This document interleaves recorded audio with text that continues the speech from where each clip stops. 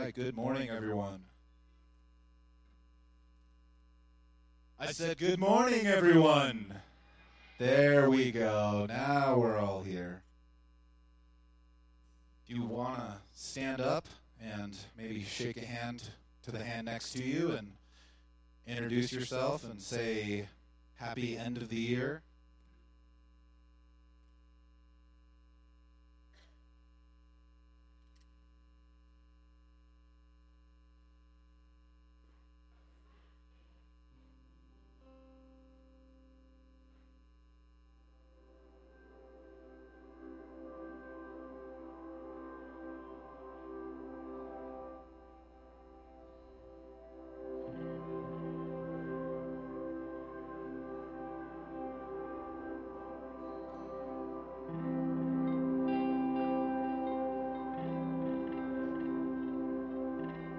So obviously, I don't look anything like Sarah.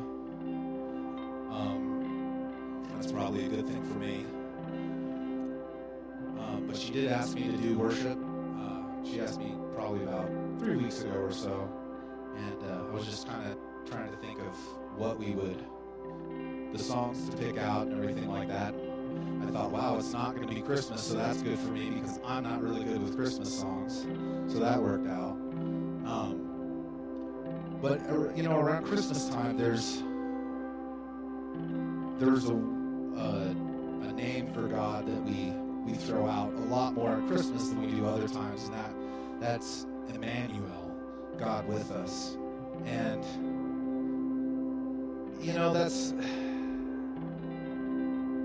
it's just kind of a special word when you think about it, and we probably don't say it enough, that God is with us. He's with us when things are good. He's with us when things are bad. And we worship a living God who is living in us and with us all the time. And so one of the songs that I chose was Jesus Messiah.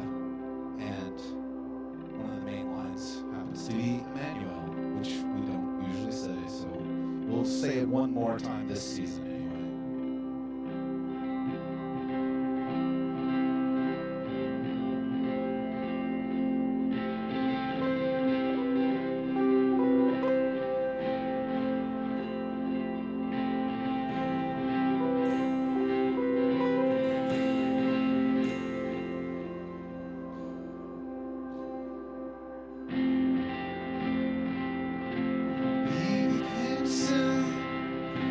New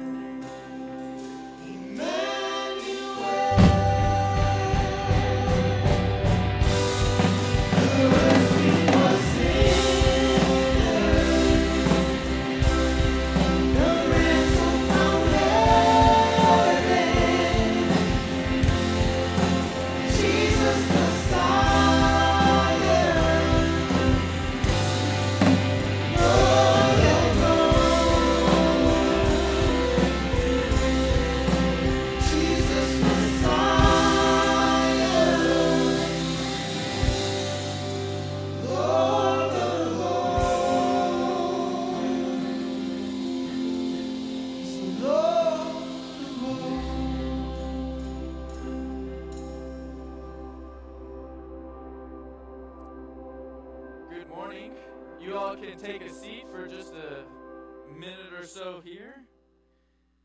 Got just a couple of announcements I want to share with you. This week is New Year's and New Year's Eve, and so we would like to invite you all to come and have fellowship with us and have some food and play some games tomorrow evening at 6 o'clock. So we'll be opening the church up. We'll be right in this room. We'll have some tables set up and some games going. And so we would just love to have you all here with us and celebrating the new year and getting that going. Now, with it being the new year, we've got a couple of new things starting. Mainly just small groups that I'd like to bring to your attention this morning. We've got another group led by Miss Audrey Steele. She is going to take you through God-empowered change again. If you would like to be a part of that, please let her know. There's a poster out on the bulletin boards with some contact info on there, and she would just love to have you a part of the other couple of people that want to be a part of that as well. And then we've got one other group that I believe Harry and Barbara Broxick are going to be going with, and I believe Eric Disman might be leading that one. And both of those small groups are going to start on January the 9th. So you've got a little bit of time to make that your New Year's resolution that you're going to get connected into a small group this year. And so those are a couple of the things going on.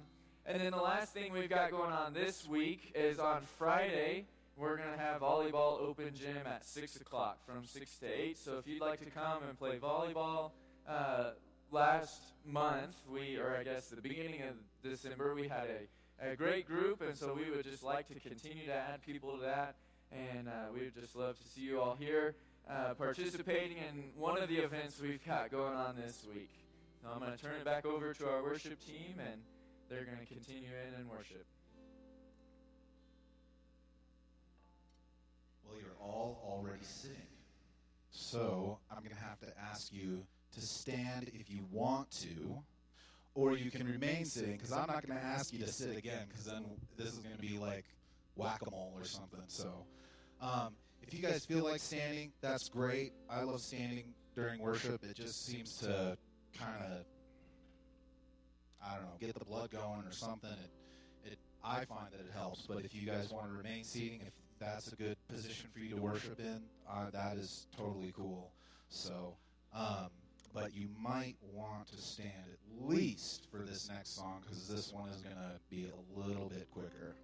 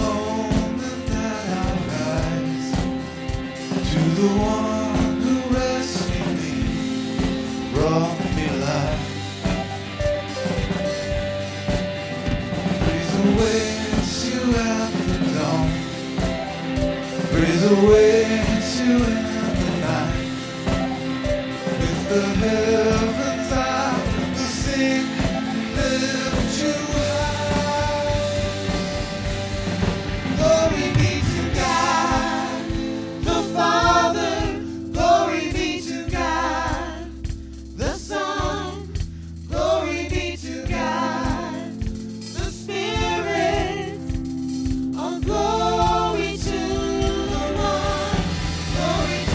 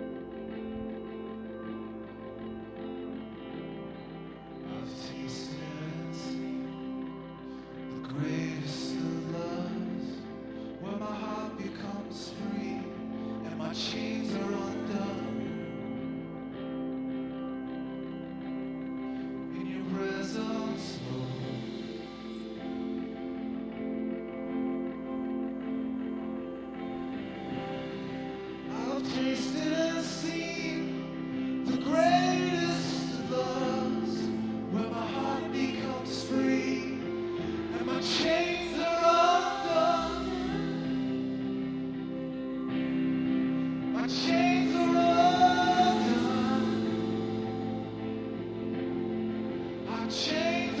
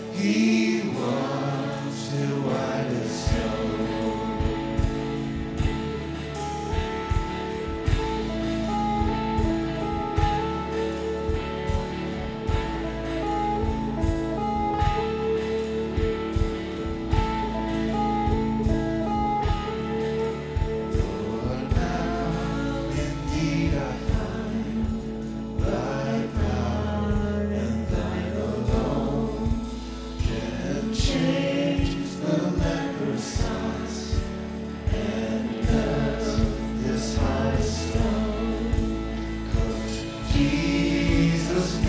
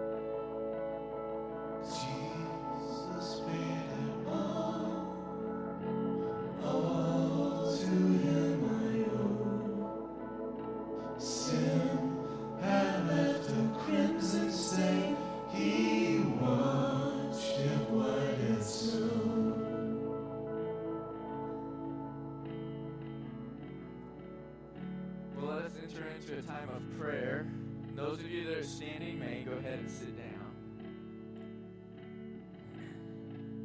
Will you pray with me? Dear Heavenly Father, we come before you this morning in this house of worship, in this time of joy, and a time that we truly get to just abandon self and worship you. Lord, we just thank you so much for that freedom and the opportunity that we can be here all together this morning worshiping you.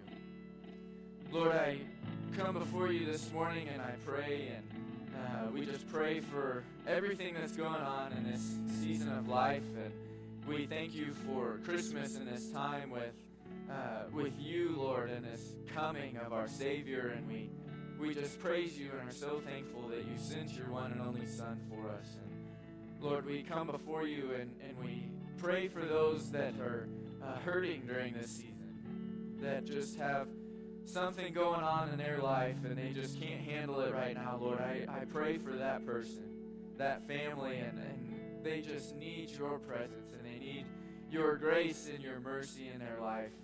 And so, Lord, I just pray for those people, and I pray for those of us that are just seeking you and continually finding you throughout the week. And I just pray that you would continue to be present in our lives as we go from this place and we live our lives.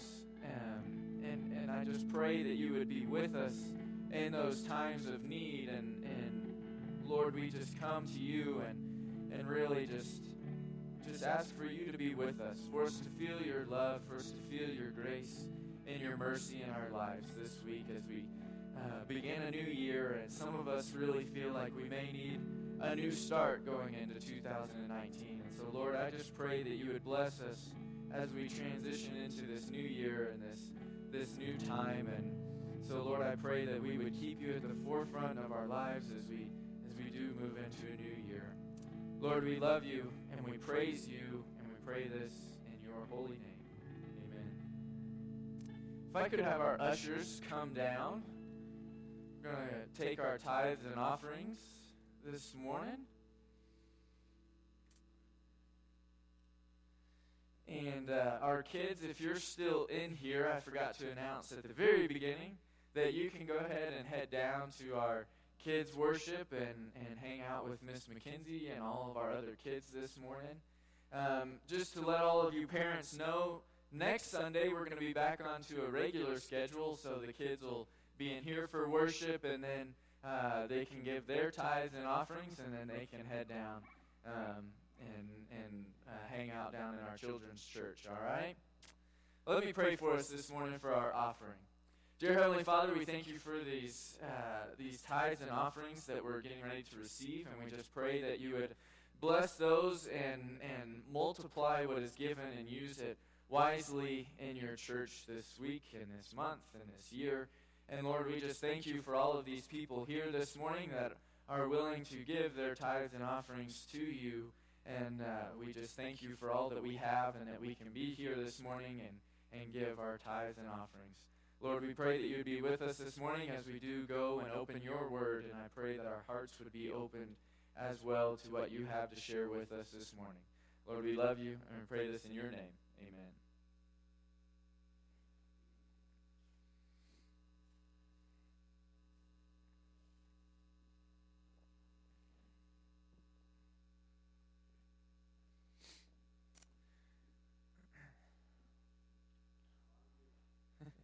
We'll let them get all moved out of the way here. Well, we are getting ready to start a new year, which is exciting for some of you and just another year for some of you, I suppose. Well, let me ask you a question. How many of you are planning on having a New Year's resolution this year? Anybody? Like 3 of you? Okay, good. Well, glad some of you are going to want something to change in 2019. Or set your minds to something in 2019. So this is always a time that I kind of reflect on the year before, and some of you may do the same thing. And it's just a time to kind of look back and say, all right, what needs to change? Like, what did I not like that I did in 2018? What did my wife not like that I did in 2018 that I need to change? Those kinds of things. So it's just kind of a time of reflection as we look into this new year. And so many people are going to start to think about their resolutions and what they want to do and how you'd like to try and be better this year. And so I started kind of looking at what most people look at and want to change come a new year. A lot of people have new fitness goals, which is why a lot of the gyms are just packed in the first 2 weeks of January, and then it just kind of fizzles out after that. Some people want to, like I said, get in shape or lose weight or start cooking more at home so you can save more money, or you just want to save more money and try and do things differently, maybe have a new budget come a new year, or spend more time with your family. There's all kinds of different things that people do come a new year. But as I was looking at all of these different things that are popular for people to change in a new year, not one of them had to do with our faith. I was kind of surprised, actually. Well, sort of surprised, I guess. Not many people make a faith resolution. They all think about how you can just be a better person by losing weight, cooking at home, saving money, all those kinds of things. And so I was just a little surprised by that. But I kind of looked into the word resolution a little bit and found out more what it means, because we hear that every year. I'm going to make a New Year's resolution. Things are going to be different. This is going to be my resolution. So this morning, actually, I saw somebody post on Facebook, and they gave the definition of a resolution. So I wanted to, or a meaning of the word resolution. I wanted to share that with you this morning. And it's simply making a solid decision to do or not to do something. That makes sense, right? But I liked the way that they phrased that, making a simple decision, something that you definitely want to change, simply making a solid decision. Not just like a up in the air, thinking about doing this, but a solid decision either to do something or not to do something. And so this kind of led me into what we're going to look at this morning. And so we're going to look at Titus chapter 2. Now, if you don't know where that's at, it is in the New Testament. And that comes after 2 Timothy. And that comes after 1 Timothy, for those of you that might need a little bit of help there. So we're going to look at Titus chapter 2 this morning, all right?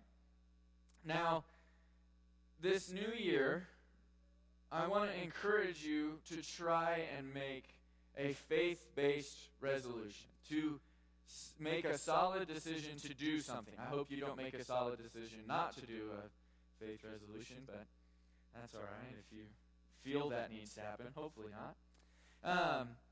But there's several different things that we can do when it comes to that, like having a better devotional life, praying more, maybe keeping a journal, something like that. You could invite somebody to church every month. And if you think about that, there's 12 months in a year. That's 12 people a year. It's really not too many people, so that's an easy resolution. I'm just, spitballing here, helping you come up with something you can do in 2019, all right? But Paul sends this letter to Titus, and it really helps us kind of understand that we need to recommit ourselves to the things that Paul shares with Titus. Now, Paul is sending this letter so that Titus can go and preach and teach the people in Crete what it means to be a solid believer in Christ. All right? So, Paul is teaching Titus these things, but there's a few things that we need to understand about these people in Crete. All right? So, this is a small island in the Mediterranean. It's about 150 miles long. It's about 7 to 30 miles wide, so it gets real narrow, a little wider in places. But it's a small island. And the more you learn about it, the more you think, man, I don't know if that's an island I would really care to visit much. All right? So the people in Crete believed that their island was the birthplace of Zeus from Greek mythology, okay? So they believed that, and they also believed that the tomb of Zeus was on their island. All right? Now, when you learn a little more about the Cretan people, it kind of doesn't, it's a little funny, all right? So these people, they were self-described liars, right? Doesn't make a whole lot of sense. So they can claim that's where Zeus is from and all this kind of stuff, but then they're self-proclaimed liars. So you can't really believe them, I suppose. These people were evil brutes, lazy gluttons, and they might feel a natural inclination to feeling constantly overwhelmed. Now, this doesn't lay very good groundwork for these people. They're not looking real good. Kind of glad I'm not a part of them. And they had a really bad reputation. Not many people really wanted to go to Crete. Just wasn't a place for people to visit. And so this was a crucial place for Titus to be sent and for Paul to write him a letter to try and help them find Christ, to learn about this grace of God. And so let us read. We're going to start in chapter 2, verse 11. I think it'll be on the screen for us. And it says this: "For the grace of God has appeared that offers salvation to all people. It teaches us to say no to ungodliness and worldly passions, and to live self-controlled, upright, and godly lives in this present age." Now, the Cretan people were not living self-controlled, upright, and godly lives. Hence the reason that's what Paul wrote. And so it's important for us to understand that self-controlled, upright, and godly lives doesn't really fit into that definition of who those people were that I just shared with you a minute ago. Lying and being self-proclaimed to doing that, being evil brutes, lazy gluttons, they were overwhelmed. It just doesn't fit into what Paul is telling us as Christian believers that we need to do. He goes on, "While we wait for the blessed hope, the appearing of the glory of our great God and Savior Jesus Christ, who gave himself for us to redeem us from all wickedness, and to purify for himself a people that are his very own, eager to do what is good." So, to begin this passage, Paul opens up with, "For the grace of God has appeared." The grace of God is something that is available to all believers. It's available to all people at all times, everywhere. It's not just those that open a Bible and say, "Oh, God shows us grace." But grace is something that is available to all people, and so this was something that Titus was going to preach to these people. "For it is by grace you have been saved. For it is by grace God has appeared that offers salvation to all people." And so we can be saved by his grace. Now, this kind of seems like it might be a funny and confusing teaching to these people because they haven't heard the gospel. They don't know what Jesus has done for them. And so it's a time for these people that they don't really know what Titus is preaching, but they kind of hear, like Paul says, this blessed hope.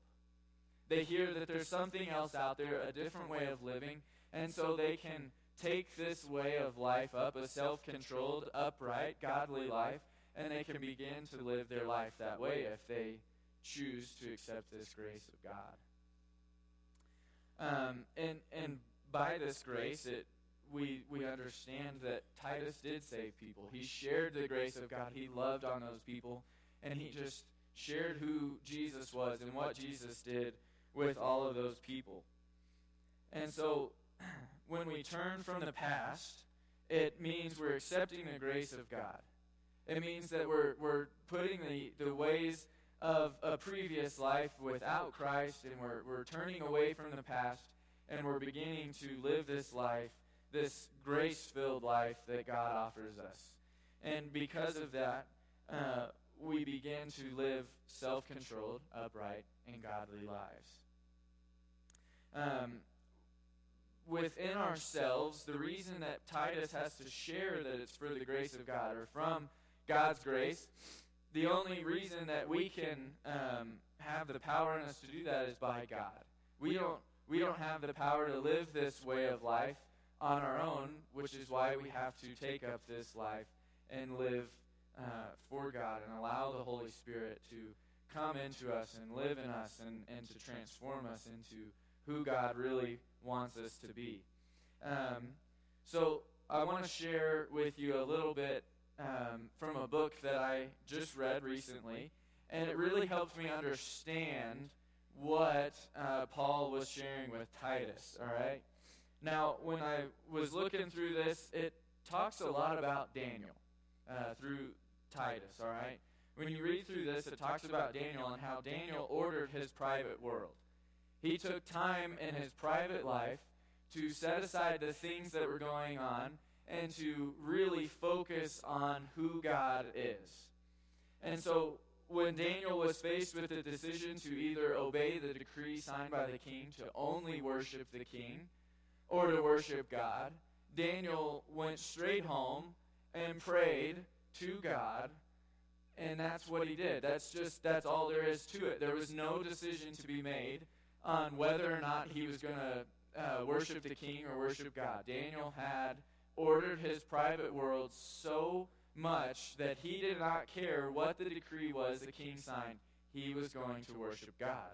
Now, we all know that there was a lion's den, and Daniel was going to be thrown in there, and he was saved. And that's because Daniel had taken the time previously to have relationship with God. And when we focus on our relationship with God, we begin to see that it is possible to have this personal relationship with Jesus. We hear it constantly. You hear it growing up. You hear it once you come to church. You're hearing it today. You have to have a personal relationship with Jesus. But how do we do that? How do we go from just knowing God to having personal, intimate, private world relationship with God? And so this book that I read, it really helped me understand it. So let me share just a little bit from this book, all right? So Howard Rutledge, a United States Air Force pilot, was shot down over North Vietnam during the early stages of the war. Rutledge spent many miserable years in the hands of his captors during the war, but was released at the conclusion of the war. That time that he spent in the hands of his captors really showed him the importance of inner resources. He shares in his book, In the Presence of Mine Enemies, that he could finally put into perspective what was trivial and what was important to him. He shares that in the past he had spent many Sundays out playing hard and no time for church. For years, his wife Phyllis encouraged him to join the rest of the family at church, but she never nagged him or scolded him for not going, but she continued to hold her hope that one day he would join her at church. Rutledge goes on to say, but I was too busy, too preoccupied to spend 1 or 2 short hours a week thinking about the really important thing. He shares that while being a POW, he began to feel a hunger for spiritual food rather than being hungry for the most delicious meal he could ever get his hands on. He began to reflect on the part of himself that would never die. He wanted to know more about God than he wanted to know about anything in the world. While he was in solitary confinement, he came to the realization that there were no pastors, no Sunday school teachers, no hymns, nothing to sing, no community of believers around him to help guide him and sustain him in a Christian walk. He realized in the midst of a prison camp that he was all alone, realizing how empty his life had been without God. Now, unfortunately for Howard, it took a severe time in a prison camp to really come to the realization that he needed something inside of him more than anything in the world around us.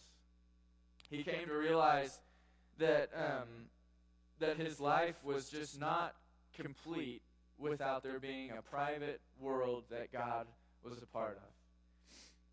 Howard had to come to that realization as Titus was taught and was teaching that we must organize ourselves so that we can have the 3 things that Paul was teaching Titus: self-controlled, upright, and godly lives. So think about this for a second, just as an analogy to our spiritual life, okay? So think about a garden. How many of you like to go out and garden? I can put my hand out on that. I figured some of you would. Now, I hate it. I don't like it. it's not that it's like outside or anything. I just don't see the joy in waiting for forever to have something grow, and I just don't enjoy that kind of thing very much.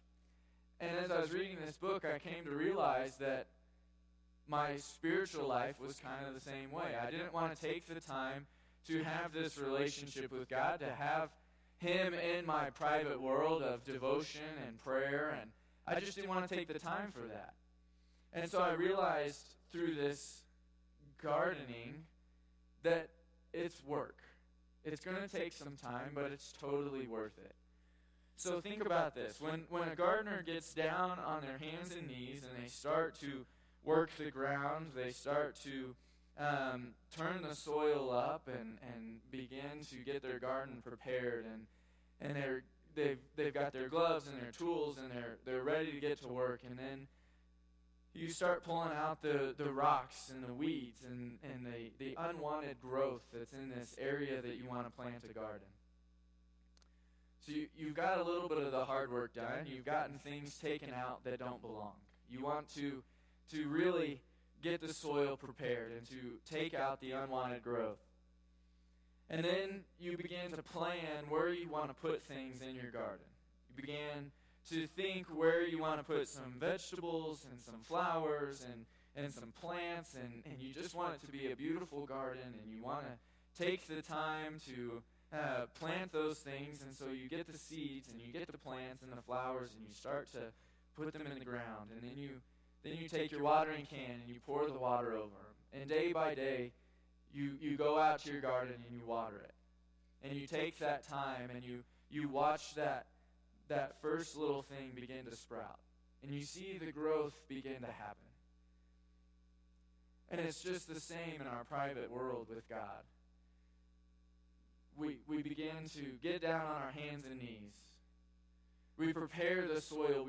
We prepare our lives. We open up and allow God in. And it's a time that we begin to be filled with God, and things are beginning to be planted, and the weeds and the rocks and the unwanted growth, God's sharing with us what needs to be removed from our lives so that we can live an upright and godly life.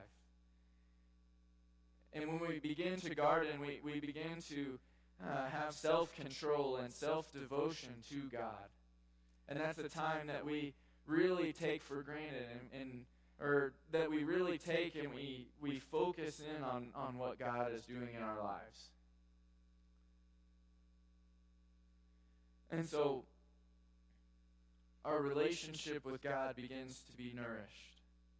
We have time set aside for God, specifically for a private time to pray, to worship God, to read Scripture, and to understand His Word so that our lives are filled with what God wants and the things are removed that God does not want.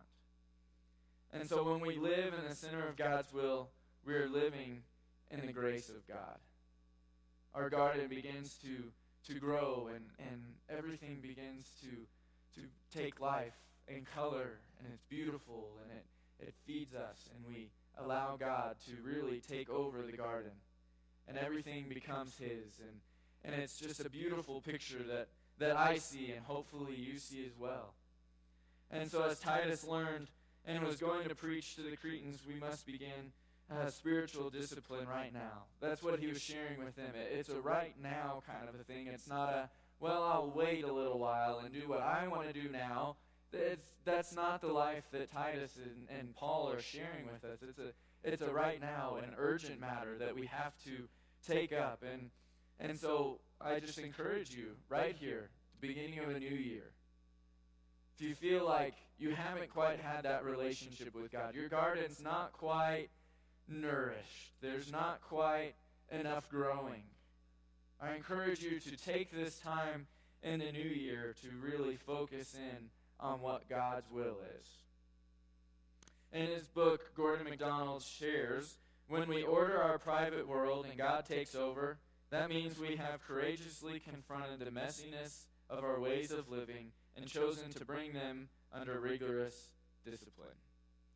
Being self-controlled means that we're going to be disciplined, that we're going to live in the way God wants us to live.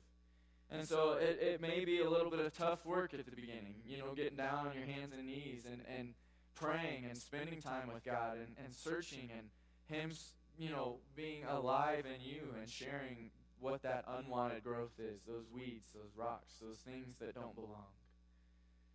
And then as life begins to take root and our private worlds begin to be just that, a time between you and God, we begin to really feel the grace of God in our lives. We begin to feel the love that God has for us. And we begin to see this self-controlled, this upright, this godly way of living. And so there's things in the past that have to be done away with.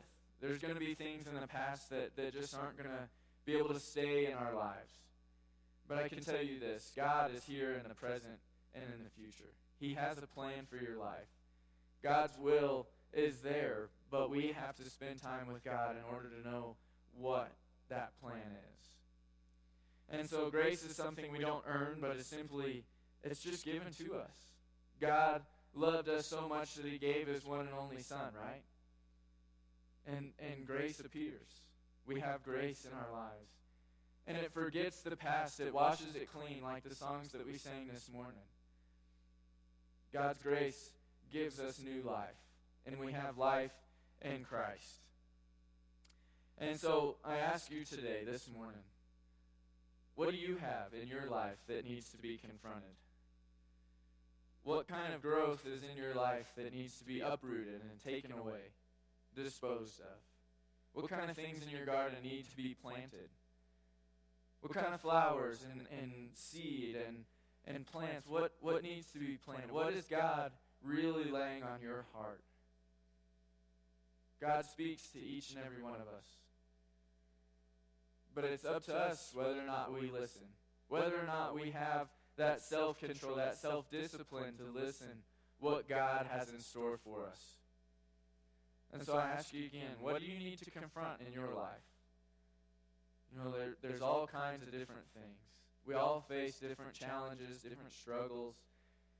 But I ask you, what needs to be uprooted? What needs to be taken away? What is God laying on your heart that needs to be done away with? What in the past needs to be left in the past, and what do you need to be doing in the present? And so I leave you with this challenge this morning.